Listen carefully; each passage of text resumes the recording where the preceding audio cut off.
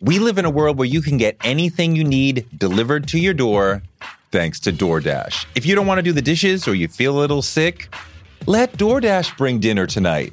My family uses DoorDash all the time because it connects us to our favorite restaurants without us having to drive. Last night, we got some Indian food for my wife, some gumbo for me, and sushi for the kids. And everyone was happy, and we didn't have to do the dishes. The process of ordering was quick and easy, and I love DoorDash for real. So I was so happy to do this for them because I'm a customer, because I know DoorDash is your door to more.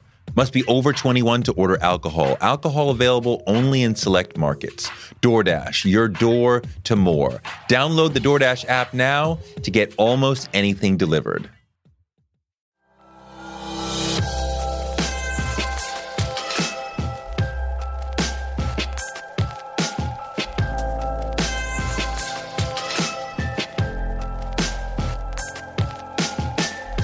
So this year at Politicon, an annual political convention that I love, this year it was in Nashville, I created and moderated a panel called Being Black in the Age of Trump. I wanted to get some really smart Black people talking about what it feels like to be Black right now. It's painful, I feel, to be Black in this moment.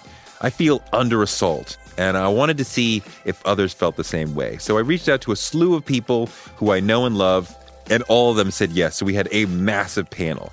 We had all these awesome people like April Ryan, Malcolm Nance, Elie Mystal, Lexi McCammon, Maya Wiley, and Brianna Gray. This is the conversation we had at Politicon in front of a few hundred people on stage. I'm proud of how open, how honest, how real people were, but the challenge of being Black in the age of Trump. It's a special live Politicon edition of Touré Show. We're going to have the ultimate Black Politicon panel. This was my idea. I wanted to get all my friends. So come on, all these people I know and love, people you know and love. Y'all know April Ryan.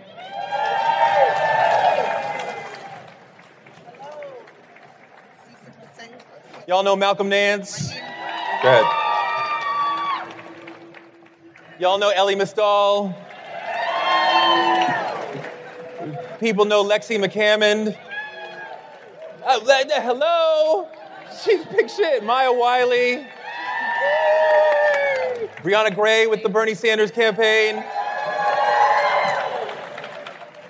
And, you know, I wanted to get my smartest and coolest friends who were here to talk about how we feel about what's going on with the Trump administration, just life under Trump as Black people, because it's been hard.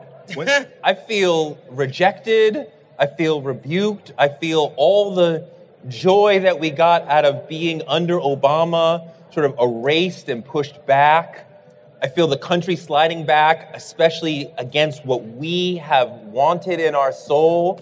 And so often, Black people have this stiff upper lip and we act like nothing bothers me, I'm fine, I'm used to this, you know, our ancestors had it harder, we're gonna soldier through. But sometimes we need that moment of like group therapy almost to talk about like, yeah, this is hard. And I wanna hear people talk about how they feel about the being Black in the era of Trump. And April, I'm gonna start with you and just go down the line this way, because you have been in the figurative firing line, talking directly to him, having him attack you personally. How do you feel about being Black in this era? How do I feel about being Black in this era? Well, first of all, let me start off by saying I've written a book, Being Under Fire, and it deals with race. I'm going to make this clear. I love being a Black woman, period. I don't apologize for it. I'm not trying to ask anybody to make any special allowances for me.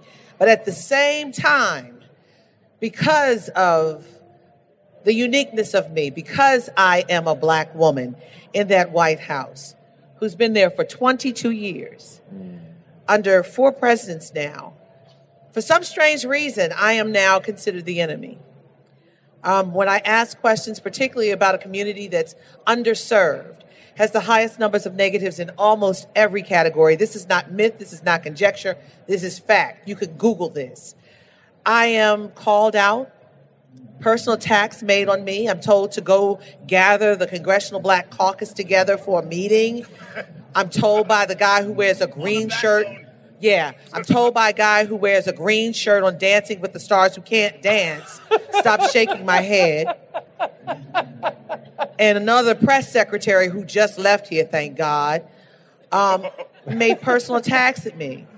And because of all of that, I'm now having to have security, had to move my home. You know, it's ridiculous. All because I asked questions about, Mr. President, do you really understand the meaning of taking the knee? Mr. President, would you apologize now to the exonerated 5 who used to be the Central Park 5? You know, Mr. President, are you a racist? And those questions are real questions, but I am under attack because of the uniqueness of me. If a white reporter were to ask that, who happened to be from a certain news network, they might get the side eye, but it would be, that's a question. Okay, I'm going to answer that in a way. But I get called out. I get called names. I have to have security. I'm a black woman who comes from a black man and woman who's 5 generations removed from a last known slave. I stand on the shoulders of this community and others who supported me, and I'm not going anywhere because the stakes are so high.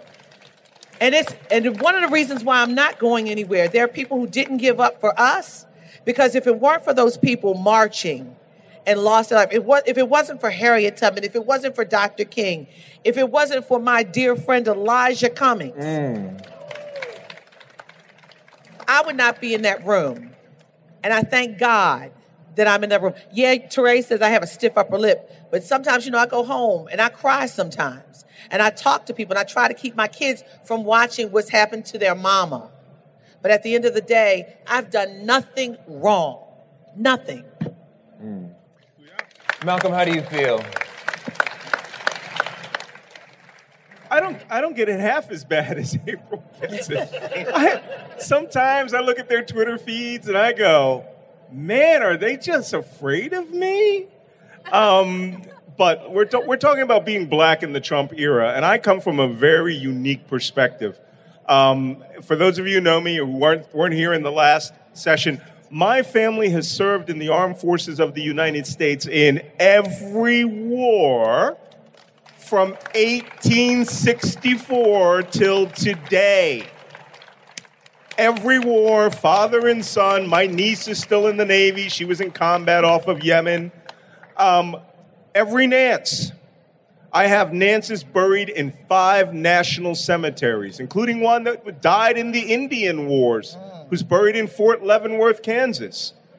There's a reason my great-great-grandfather and great-great-granduncle ran away from slavery in Alabama. Oh, by the way, they were actually slaves in Tennessee. And they went to Alabama to join a regiment of black volunteers to fight against the South, which became the 111th U.S. Colored Troops. Now, why am I giving you this little history lesson? There is a reason we serve this nation, why I served in the armed forces and the intelligence community and still try to serve, and keeping you all aware. And I want to point this message out to those of you who are in the audience who just may accidentally be here, who are Trump supporters. I don't think you're racist. I just think you love a racist, which sort of makes you racist. But you have the opportunity to change. Because if there's one thing that I've learned with my family's service to this nation, by the way, a combined 120 years of bone spurless military service. And what's a bone spur? A bone spur is what you get when you're a coward. No, that's just a fact, all right? I've been in combat 5 times, and I enjoyed it. But I will tell you what I didn't do. I didn't run from the service to this nation. My great-great-grandfather, great-great-granduncle, grandfather, granduncle who served in World War I World War II, Korea, Vietnam, Gulf War, Iraq, Afghanistan. We want this nation to succeed. The color of my skin has not been an impediment to that because we believe and love the Constitution above a man. An idiot, but still a man. And that's what we think is valuable. What Donald Trump has done, and we talked about this in my last event, he has destroyed the meaning of character and dignity and honor and courage and commitment and always being faithful and always being ready and living up to the values of my favorite president, who, by the way, is not Abraham Lincoln. I love me some Lincoln, though. I am African American. My favorite is George Washington. Do you know why George Washington is my favorite president? It's not because he owned slaves. I understand the context of the original founders of this country. It isn't even Jefferson who had black kids. Okay? It's because Washington knew what the stakes were. For all their faults and hypocrisy of owning slaves, they knew there will be no future, black or white, if the American experiment does not succeed. And we are failing. Every person who supports Donald Trump is helping the failure. He didn't do anything for black unemployment. No. I'm Preach. sorry. You got to thank the guy that literally saved the entire global economic system from collapse. Was he black? I think so. Barack Obama.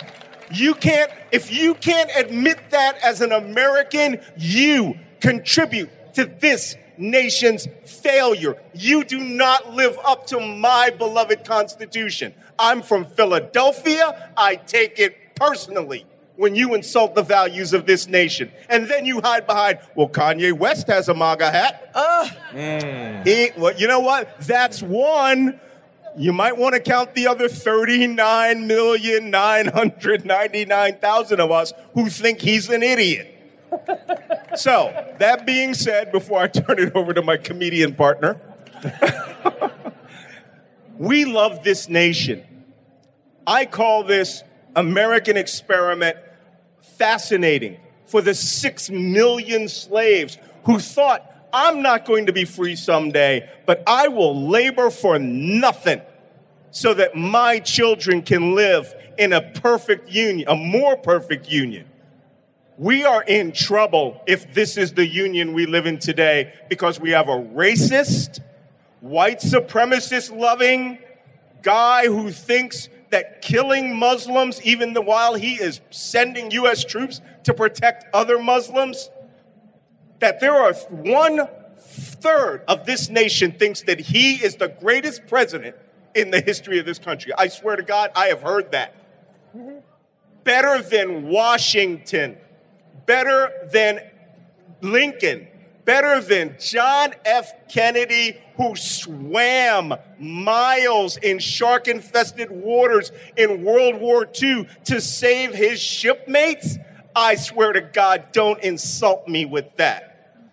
Donald Trump is nothing but a byproduct of the worst characteristics of America. And for African Americans, he has done less than zero. He has insulted our dignity, right? And he's insulted April, thinking she was a secretary. That offended me, and I was on the other side of the TV. Yep. There you go. Yep. Ellie, how you Malcolm's feeling? running for president, by the way. Yeah, Malcolm 2020 right there. Presidential announcement. Malcolm 2020. So I have a theory about the 2016 election, and that is that no group of Americans took the 2016 election quite as hard as Americans like me, educated, hyper-educated African-American males, right? Black women were like, told you about Becky. I told you about Becky. Like, black women were not completely surprised, right? Every educated black man has that friend from back home, right? And that friend from back home always told you, man, white people ain't You can't trust no white man. They always told you that, but you, the educated black man, was just like, I just don't think Thurston would do this.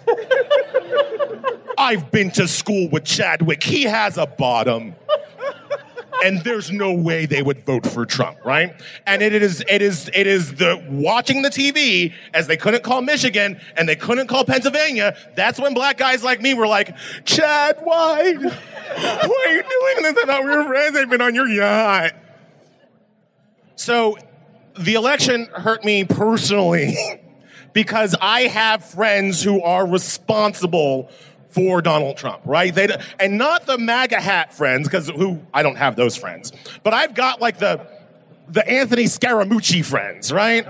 I've got the financier friends. I have the friends who thought that my rights and my respectability and the respectability of my wife and her abilities were less important to them than a tax cut. Those are the friends that I have. And so that I have taken personally, and that has been losing those friendships, for instance, has been one of the worst parts about the Trump era, being a black person in the Trump era. You've cut people out of your life? Oh, hells yeah. Hells yeah. Like, block, not unblock, don't call me no more. Like, you have my number. When you figure out which Democrat you're going to vote for, give me a call. I'll help you out. But if you're still, I don't want to talk to you anymore. So no, I've cut people straight out of my life. That's the negative side, but I want to say something positive about being black during the Trump era. And that is, I don't have to pretend no more. I grow my hair out. I can speak my mind. I don't have to pretend that Republicans are interested in having a pluralistic, diverse society, right? I don't have to play their game anymore, right? I don't have to pretend that Neil Gorsuch really has a deep principle about constitutional conservatism when he's actually obviously only about the continuation of white supremacy through the law. I do not have to pretend that Republicans actually care about the military when they clearly don't, right? I don't have to pretend that Republicans have a credible way to advance the decency of the country as it applies to all races. They clearly don't, and I know they don't because they voted for Donald Trump. You said Gorsuch, you meant Kavanaugh. Kavanaugh. I actually meant Gorsuch. Like, I find Gorsuch to be particularly. Kavanaugh is a whole different problem, right? Like, Kavanaugh is a whole different problem. Obviously, Republicans have never cared about women's rights issues, and Kavanaugh is the capstone on that. And we don't have to pretend about that. We don't have to pretend what they're doing anymore. And that, from a certain perspective, is a little bit freeing, right? Yeah. It's a little bit less like we don't have to play again. As a black person who has to go into these rooms and be around a certain kind of white people, I never have to pretend anymore that we're on the same team, because we're not, and they showed me who they were in 2016. And now I can focus my energies and my efforts and my talents on defeating them as opposed to placating them. So that's actually kind of a good thing. Okay. Lexi, how you feeling? Hi. That's all three of those are hard to follow up. I'm Alexi. I work with Axios. You mentioned black men, so I just want to point out a quick fact that 13% of black men voted for Donald Trump in 2016. Yep. I'm not saying that's wrong or right. I'm just pointing out that was more It's wrong. More than 3 times. But that was more than 3 times as many black women who voted for him, which was just 4%. And that's fascinating to me as I'm thinking about this next election, how black men are feeling about politics. We hear a lot about how 2020 Democrats talk specifically to and about black women, which is super important. But I feel like black men are an anomaly when it comes to politics. I don't know how you all are feeling. I don't know why you voted for Trump in 2016 when you did. I don't know if you're going to vote for him again. I think that's a fascinating thing to explore and something I'm thinking about as we're thinking about race and politics. I think that being black in Trump's America makes you realize and see more clearly the worst in people. We all have seen that before Trump. We will see it after Trump. But the number of emails or comments I get that's, telling me that I only have my job because of affirmative action, I'm like, fuck off. Like, who are you to say that to me? Right? And why do you feel empowered to email that to me when I'm doing my job and writing something that is factual about the president that you disagree with? That's more on you than it is about me being black and young and having this job that I have. On the flip side, I feel like I've grown and fostered so many amazing friendships, especially with other black women who are working on political campaigns, who are in journalism. We all sort of have come together in a way that I just haven't experienced before in my short career, and I feel like that is a really heartening part of this. It's like a sense of community and camaraderie that we all have that not to say we didn't have that before, but I feel like it's something that's binding us and bringing us a little bit closer. I think you're always aware of your blackness no matter where you are. I'm proud to be black. I'm happy to be black. But I think that there are people now who want to make you realize that more and more about yourself and use that as something against you, whether that's to question how you got your job or where you came from, telling you to go back to where you came from when you've been here for generations, questioning your own personal politics. The number of people who assume they know my personal politics because of the color of my skin. When again, we are not a monolith. And I think that's what's really fascinating, is trying to work through all of that while also staying objective. It can be really, really hard. Yeah. But I think the biggest thing for me is being able to be in a newsroom that is still majority white, but having those conversations with my editors, hiring people who are people of color, who know a perspective that white people certainly do not when they're covering things about how the president is talking about race or using dog whistles or inspiring these things in people. I feel a privilege of sorts to be able to have those conversations and make changes in my own newsroom to make sure that the people who are covering all this crazy stuff actually look more like the country who is affected by all this stuff. Amen to that. Maya, how you feeling?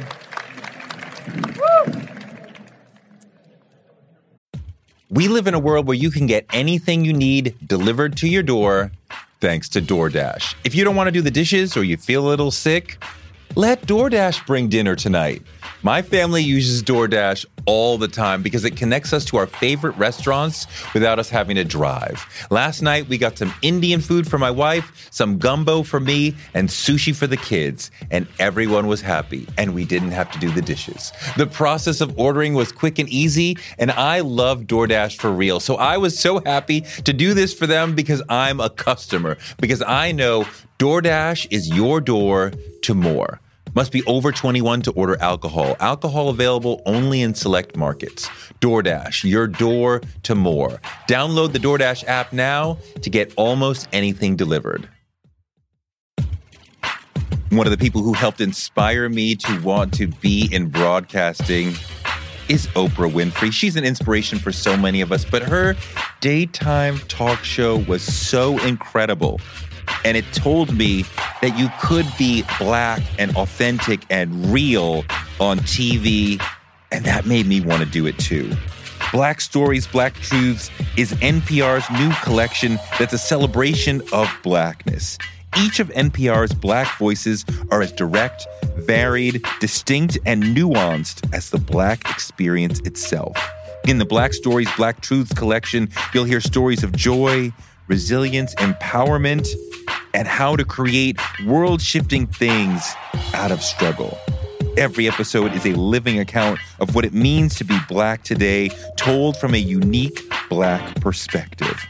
Black perspectives that haven't always been centered in the telling of America's story, but now they are the story.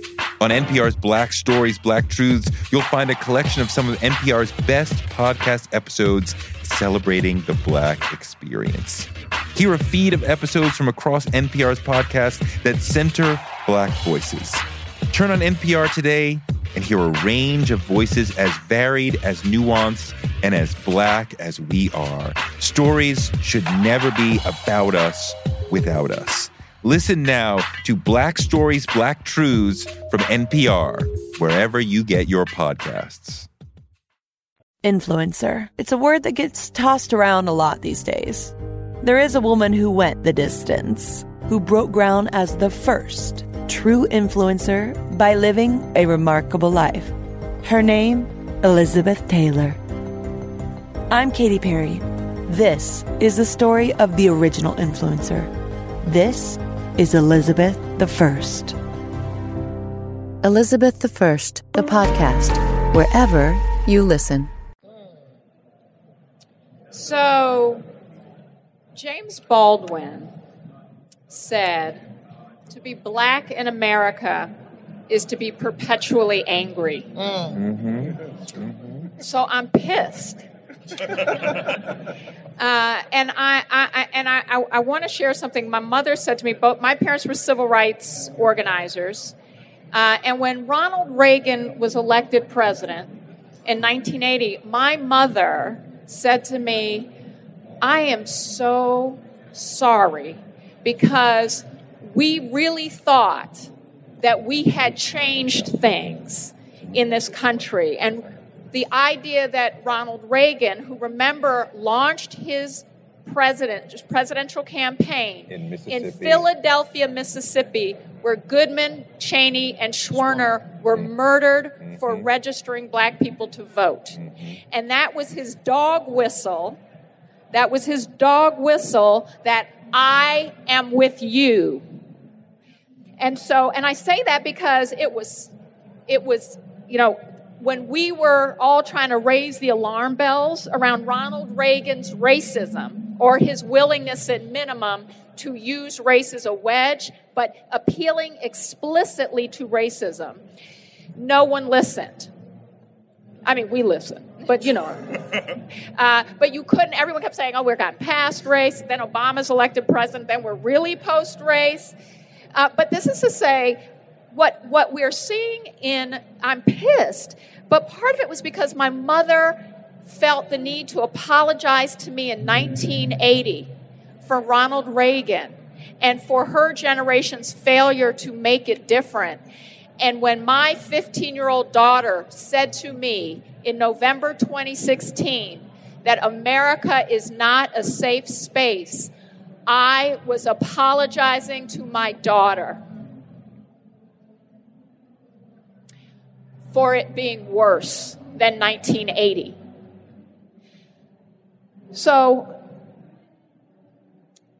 And I do want to end on one positive thing. And I get teary because, my kids, and I will say, my kids who said to me, the only president we've known is Barack Obama. What happened? And not having an answer to that's a good one. Except to say, this has been building since 1980. This is not new. This is a building symptom of racism we have never really confronted in this nation. But I will say, and along the lines of the other positive aspects to this, I will say the number of people who are white who have realized we ain't post-race, racism is real, white supremacy is a phrase we now see on cable news. That's new. But thirdly, and I want to understand what I have missed. And on one level, it is really annoying. I'm going to say, it is hard and annoying to constantly have to explain what we think should be obvious. But at the same time, I want to say how important it is to be asked the question, because at least it tells me that perhaps the devastation that Donald Trump is wreaking on our nation for all the reasons we've already said, at least maybe now we can have an honest conversation about what racism is, what work it does, and whether or not we're finally going to be able to acknowledge that we can and should win the Civil War. Brianna, how you feeling? A lot of what has been said resonates with me. I think being black in America can often feel like you're being gaslit. And a strangely relieving consequence of Donald Trump being president and him saying the quiet part loud so often is that it has gone from feeling like gaslighting to an open kind of expression of racism that is not fun, but is psychologically releasing in some strange way. Not to have difficult conversations, these unnecessarily tangled conversations with people about subtext and dog whistling and all these kinds of things. It's pretty difficult to deny what's going on.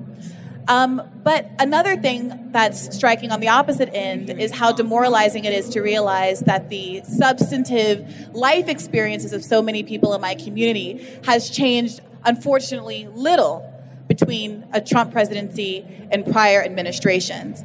And by that I mean that overwhelmingly the needs of my community, a predominantly working class community, I personally, my mother comes from Cleveland, Ohio, a Midwestern community, has been let down by the political establishment for years in a nonpartisan way.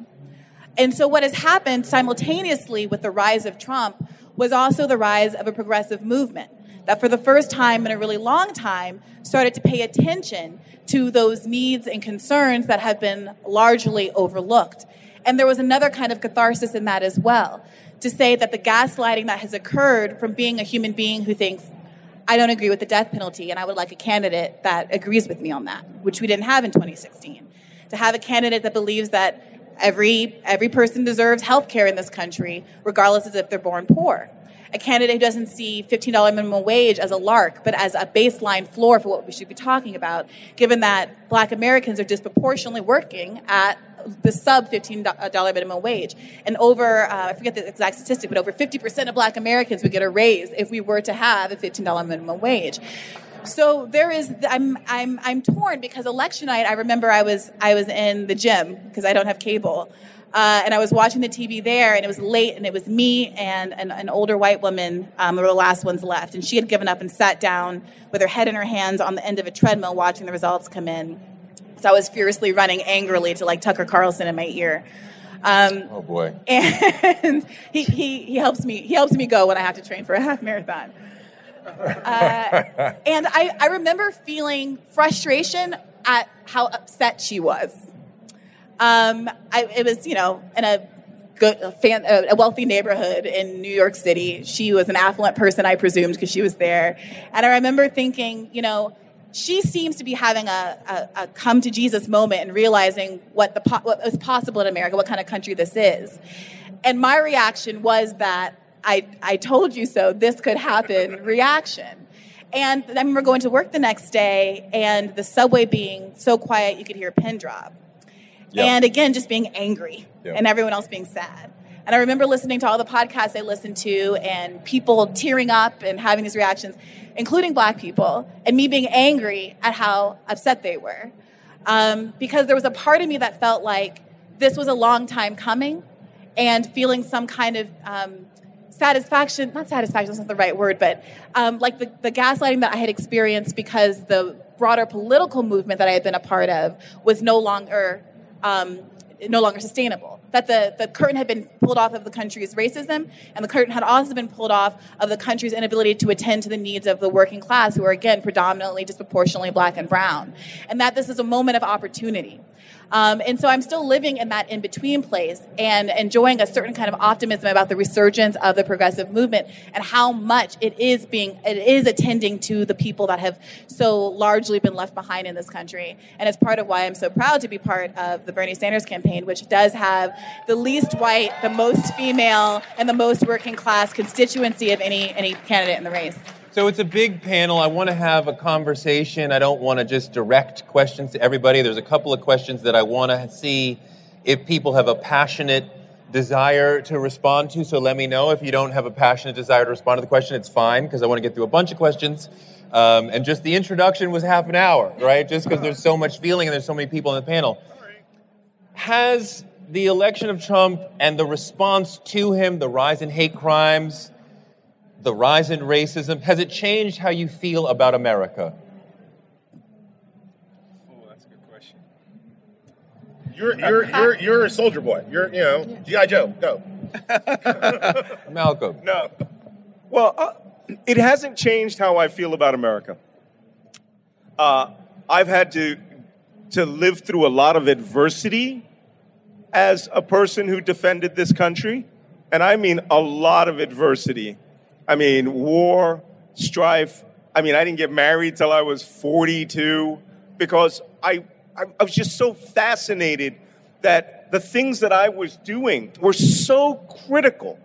And if I could actually tell you some of the secrets, and I'm not gonna, you would just be so grateful for the people that did what they did yesterday, right? Going after this guy, Abu Bakr al-Baghdadi, right? There are bad people in this world. And you know what they like? Mm-hmm. They hate the name America. But America to them is not a bunch of white guys. It's not a bunch of Black guys. It's your passport color. All right? I was on a mission in which an American service member was on an aircraft that had been hijacked. There were 4 American service members on them, and 2 were being horribly tortured and beaten at the front of the aircraft. Okay? One of them was named Robert Stetham, who was eventually shot in the head and pushed out onto the tarmac of the ground. because he was an American and a service member. But the other person who was being tortured very horribly was a guy by the name of Clinton Suggs, a black Navy sailor, Seabee. They did not care about the color of these people. They cared that you were American. And so what I see when I hear America is the best of the values that we all agreed to by saying that we are American. And so what I'm seeing now is I'm seeing this nascent, rising, what was underground, bubbling hatred and racism that's still an affect of the Civil War. But again, like Illy said, we can see it now. I call people out. I did it in my last session. I asked for my Trump voters, right? Where are my Trump voters at? Why y'all support? Why do you support a man that is openly racist? Wow. Why? No. Wait a minute. We're not there yet. We're not there yet. It's a rhetorical question. Because I defended your right every second of my life. Every second of my life. But you know what? The beautiful part about being an American is that I don't care if you're an idiot. I defend you. I defend you, and I defend your right to say anything stupid and vote for who you want. But you know what I will never give up on? I will never give up on the belief that we can move forward past this dark time and make the American project more perfect. Go ahead, April. So let me say something really fast. We are a nation that is still trying to move forward. And what I still remember is when our founding fathers put forth those pillars. And our founding fathers had slaves, but they never imagined a Barack Obama or a Donald Trump, and they did not imagine an April Ryan in that room. Mm-hmm. But we still stand on that. Sure. Stop. We are still trying to find our way. We're going through growing pains right now, but I still have hope. You know, again, I'm going back to the history of this nation. We've had issues racially from the moment Christopher Columbus decided to come to this land. Mm-hmm. We have had issues racially from the moment of the inception of this land. And at some point, we're all going to look at each other and say, okay, there are laws in the books. You know, there was a time not so long ago when this panel was not able to be in this building. Mm-hmm. All right? I'm 52. In the 50s, Dr. King came up in March. Only 4% of black churches supported him. And there was something called the Civil Rights Act that created it so that we could all be here together to freely express our opinion about who we like or who we don't like. But at the end of the day, we have to remember, and I am black, white, Jew, Gentile, Protestant, and Catholic, I don't care. The bottom line we have to remember is that those founding fathers set forth something that still stands today. We, the people, who are still forming a more perfect union. So when there is Charlottesville, when there is all of this crazy stuff, the narratives that are lies, it takes one person to make a difference. Look at Harriet Tubman. She took the profit off the master's land and still kept going and made a difference. Dr. King only had 4% of black churches behind him, and we are now able to sit here and say what we have to say to one another. This is about freedom for all people, not just freedom for one group. And I still have hope. That's one of the reasons why I stay every day and ask questions, because there was a time that we couldn't say anything or ask a question. And I'm going to keep on asking no matter the president. I've been there for Bill Clinton, George W. Bush, Barack Hussein Obama, and now Donald John Trump. And whoever the next one will be, I will be there as well. Ellie and Lexi, there's a white female artist named Kate Kretz who took, and you can see her work on Instagram, she took a bunch of Trump hats, the Make America Great Again hats, and cut them up and made them into a Klan hood. And it crystallized for me something that I had felt but I had not been able to articulate. That when I see that hat, it hits me the same way a Klan hood would. Ellie, is a MAGA hat the new Klan hood? Funny thing about the Klan hood is that was a time in this nation where people would be embarrassed to be openly bigoted. The Klan hood was a sign that they even understood that it was socially inappropriate to be openly bigoted, openly racist, and openly violent towards non-white people. The MAGA hat is what tells you they don't have to worry about that no more. Hood's off. Trump has given them license to be all they can be, to be all the bigotry and all the racism and all the misogyny. He's given them license to be all of that out in public, in person. And if you fight with them too much, they will claim free speech. They will say you were taking away their free speech should you dare question their moral and ethical philosophy. The MAGA hat is interesting to me because it's a self-registration, right? This is from the same. What does eating healthy mean to you? Whatever your eating goals, Thrive Market is the best place to get all your groceries and household essentials. And getting Thrive shipped to your door is like having a great supermarket right outside your house. I love that Thrive Market carries brands with the highest quality ingredients and ethical sourcing methods.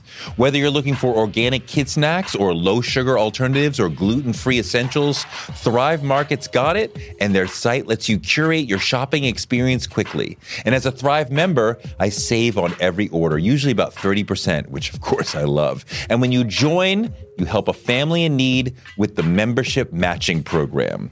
Join in on the savings with Thrive Market today and get 30% off your first order plus a $60 gift for free. Go to thrivemarket.com/Toure for 30% off your first order plus that free $60 gift. That's Thrive, THRIVE market.com/Toure. thrivemarket.com/Toure.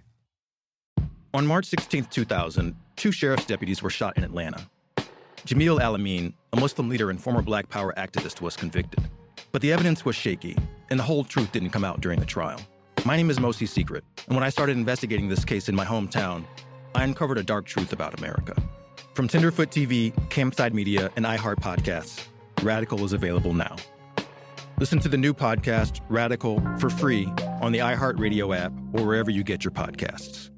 Kind of group of people that generally doesn't like registration acts and doesn't like government control. They are self-identifying for you who they are and what they are about. And they are self-identifying that what they are about is not caring enough about who you are and who you are about to even show you the basic respect, as we all were taught, I'm sure, by our parents, of taking off your hat while you're inside. Brianna? This guy's so smart. I just want to jump in to say that sometimes I'm a little worried that because of how objectionable Trump is, we talk about him and racism in the Trump era as though he invented it. And there was an article by Ta-Nehisi Coates last year, whom I really admire a great deal, but which I disagreed with because it was called The First White President and characterized Donald Trump as kind of uniquely virulent in this kind of a way. And I think there is a stylistic difference, but I don't know that substantively, when you look at what has actually happened to Black people over the history of this country, when you look at the Klan hood as not just, part of it was to hide privacy, not because of being ashamed of racism, right, but because of being ashamed of the fact, wanting to hide the fact that you're actually committing crimes and murder and terrorizing people, right, things that are actually against the law. So I just want to be careful because I don't want us to end up in a place where we're just trying to return to a status quo, which was also not adequate. Right. And there was a poll that was cited a lot following Trump's election that showed that something like 40-odd% of Trump voters believed a number of abhorrent things about Black people, were intellectually inferior, were prone to violence, et cetera. And this poll was passed around a lot. And, liberals, Hillary vote, the poll was framed as Hillary voter, Donald Trump voter, Bernie voter. So that's why I say Hillary voter. We patted ourselves in the back and said, okay, we're better. But if you keep reading the poll, something like 25% of Hillary voters thought the same thing. So it's not as many, but it's a substantial percentage of Democratic voters. And Bernie Sanders' line, which was often left off of that poll, was the only one down in the single digits, just to note. But the point of my saying that is just to say that racism is influenced by partisanship, but is not a purely partisan issue. And I would hate for us to get into a place where we're trying to kind of leverage it, or if it's perceived as though we're leveraging what's such an important issue for political benefit, instead of saying that overall we should all be working toward a world that is less racist. And if there are people who might not understand how we feel, because I feel similarly when I see a MAGA hat, a kind of hostility, that they can hear that and perhaps dialogue and have a conversation about it. There are people who are lost causes, I know, because I've been out on the rallies and I've been on the ground, and I understand that all those conversations don't go well. But there are some people for whom that is genuinely a surprise, and who might take it in bad faith if we don't also recognize that there is an awful lot of virulence kind of to go around. I would agree with that, and I would also just point out the fact that in the Trump era, since he's become president, you've seen Republicans up and down the ballot going out of their way to embrace Trumpian style of politics, which can be incredibly racist, to push racist policy proposals and laws that they want to see enacted, to say more racist things, and seeing how Republicans who want to be part of this party and get votes from fellow Americans move in this way to be more Trump-like is shocking to me, because it's showing that it is not just Trump, of course, but it is something that is seeped into the Republican Party at large. And it's not just from candidates who go out of their way to embrace him to get elected. It's from folks who are in Congress, on Capitol Hill, who coalesce around him, who hold their mouths shut and say things critical behind closed doors, but don't have the courage to do so when they're public. Oh, stop saying mean things about Pierre Delecto. And I think that's what makes me view America a little differently. When you see not just President Trump or the people who speak against him, but the ways in which people emulate him and gravitate toward him and want to support more people who are like him. And I think that this idea that, you're a Trump supporter and you wear that like a badge of honor, I mean, fine, but you have to be more critical and self-reflective when you're thinking about what that means for the rest of the country. You have to think about, okay, if you're a single issue voter, then that's, I don't think, a great way to vote. But if you're someone who is supporting Trump proudly in 2020 after seeing everything that he's done to further divide the country. When we look at the psychology of racism, a big part of it is we assume it's something that can't be undone. But that's actually not true. And one of the things that predates all of this is that we've actually increased the amount of racial segregation and isolation that was part of the retrenchment from the victories of the civil rights movement. In other words, we've gone backwards, and we were going backwards before 2016. Well, to that, Maya, are we talking about mob mentality to where people feel comfortable to join him, and after Trump is out of office, we'll see somewhat of a return to the racist norm we had before?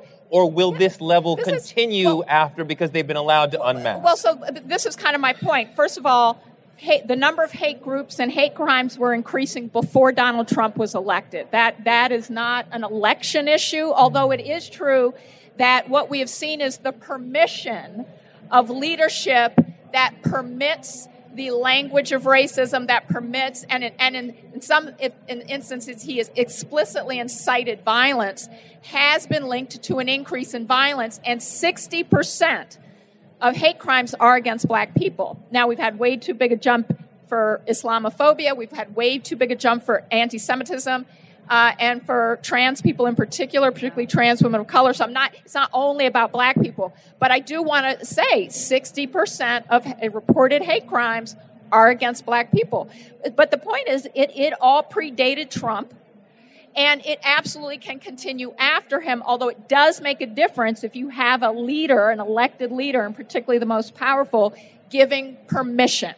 And so, but I want to go back to root cause, because root cause is, if we don't, and again, this isn't just about partisan politics, plenty of Democrats who will not choose to live in an integrated neighborhood because there are too many black people in it, will not choose to go to an integrated school because there are too many black kids in it. And if we don't start confronting that, then we have no one to blame than ourselves for people like Donald Trump getting elected through explicit racism. I think this has been An extraordinary session. I want to thank everyone for being so open and so candid. I feel under siege. I feel the country that I thought I knew changing and growing into something that is frightening. I'm not sure when we will return to something They want you to be afraid. You cannot be afraid. How can I not? How can you not? Because you have a right, just like they do, to feel any kind of way you feel. As long as you continue to be who you are, pay your taxes, and do right by the community, you're fine. Can I make a quick comment? I kind of agree with Troy for a second, because I think one of the fears that we didn't get to talk about a lot, and I think it's really important, is that I have to raise kids in this society now, right? I do too. And I know a lot of people up here are parents. The fear that I have is not for myself.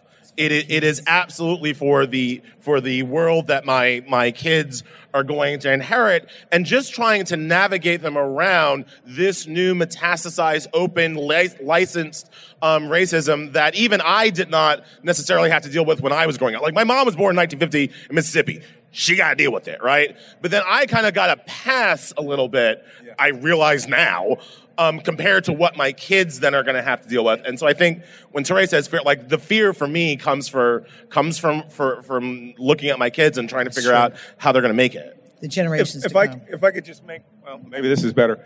I can just make a quick comment to end this on this. You know, I come from this completely different perspective of service above myself, above all, so that we, as a collective body of American citizens, can live with the promise that we had of life, liberty, and pursuit of happiness. When I'm in Iraq, I am not checking to see if you wore a MAGA hat. And when I'm in Libya, I am not checking to see if you voted for Barack Obama. I want you to keep your opinions to yourself when it comes to the collective security of this nation.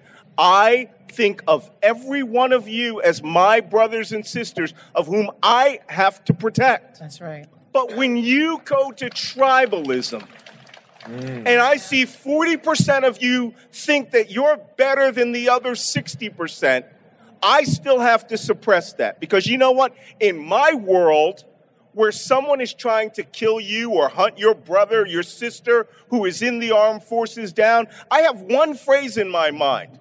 One team, one fight. I do not get that from the Trump side. I hear my team, screw you.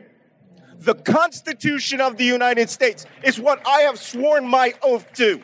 Not to a man, not to a woman, but the chair of the President of the United States. If you cannot work with the other 60% as your fellow Americans, then you need to go and live where that ex-KGB director that is pulling the strings here lives, because you're not an American.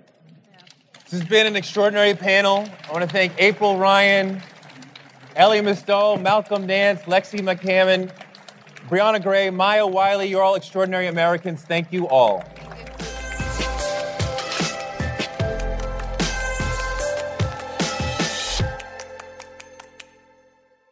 Thanks to April, Malcolm, Elie, Lexi, Maya, Brianna, and everybody who came to hear, well, not everybody, our great panel about being black in the age of Trump. Touré Show gives you fuel to power your dreams, because you can use your dreams like a rocket ship to blast you into a life you never imagined. You can make your dreams a reality, and this show can help. I'm on Twitter at Touré and on Instagram at Touré Show. Please leave a review on iTunes. It really helps. And tell your friends about this show. Touré Show is written by me, Touré, and produced by Jackie Garofano. Our editor is Ryan Woodhall. Our photographers are Chuck Marcus and Shanta Covington. And we're distributed by DCP Entertainment. And we will be back next Wednesday, no doubt, with another amazing guest, because the man can't shut us down.